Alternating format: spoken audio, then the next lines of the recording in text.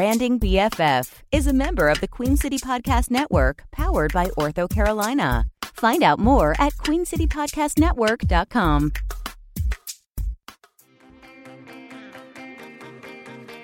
Welcome to Branding BFF, a podcast for service businesses, creative professionals, and coaches. I'm your host, Lisa Spear. I'll be having authentic conversations with entrepreneurs and brand creators, so you can gain behind-the-scenes insights and inspiration to apply to your branded business. Please note, these are uncensored conversations with guests, so there's a chance there'll be adult language. Today, we're going to do a branding quickie.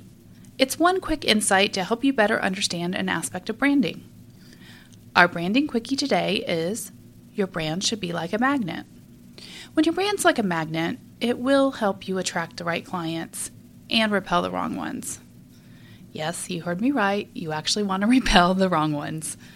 As much as you want people to be drawn to your brand and business, you want to focus on pulling in the right people and not waste your valuable time and energy convincing the other ones. When your brand operates like a magnet, I call that brand attraction. And here's how I define it. It's that magnetic and irresistible pull that people feel when they encounter your brand. It's the emotional reaction that draws people to your brand for the first or the fifth time. And it's the preference for one brand over another brand.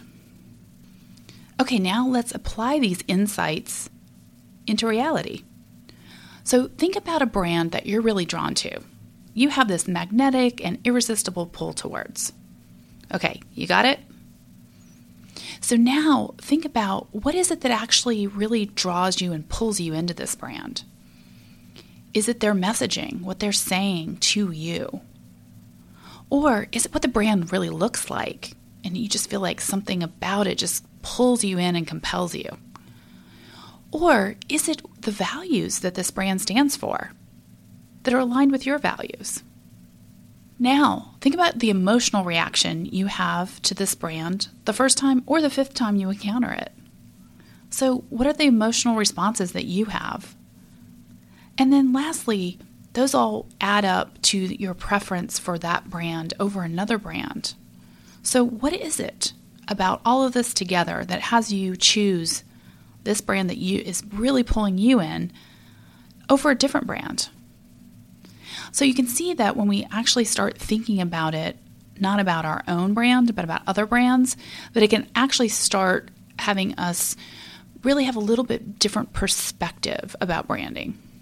And now let's bring it back to your brand. There are 4 critical elements of brand attraction. I created a free download so you can learn more and go deeper. Pop on over to spearcreativeedge.com to get your copy. The link to spearcreativeedge.com is also linked in the show notes. Enjoy! Subscribe to this podcast to stay connected to more behind-the-scenes brand conversations with entrepreneurs and brand creators. We welcome your rating and review on iTunes so more people can find us. This show is brought to you by Spear Creative Edge, a strategic branding business.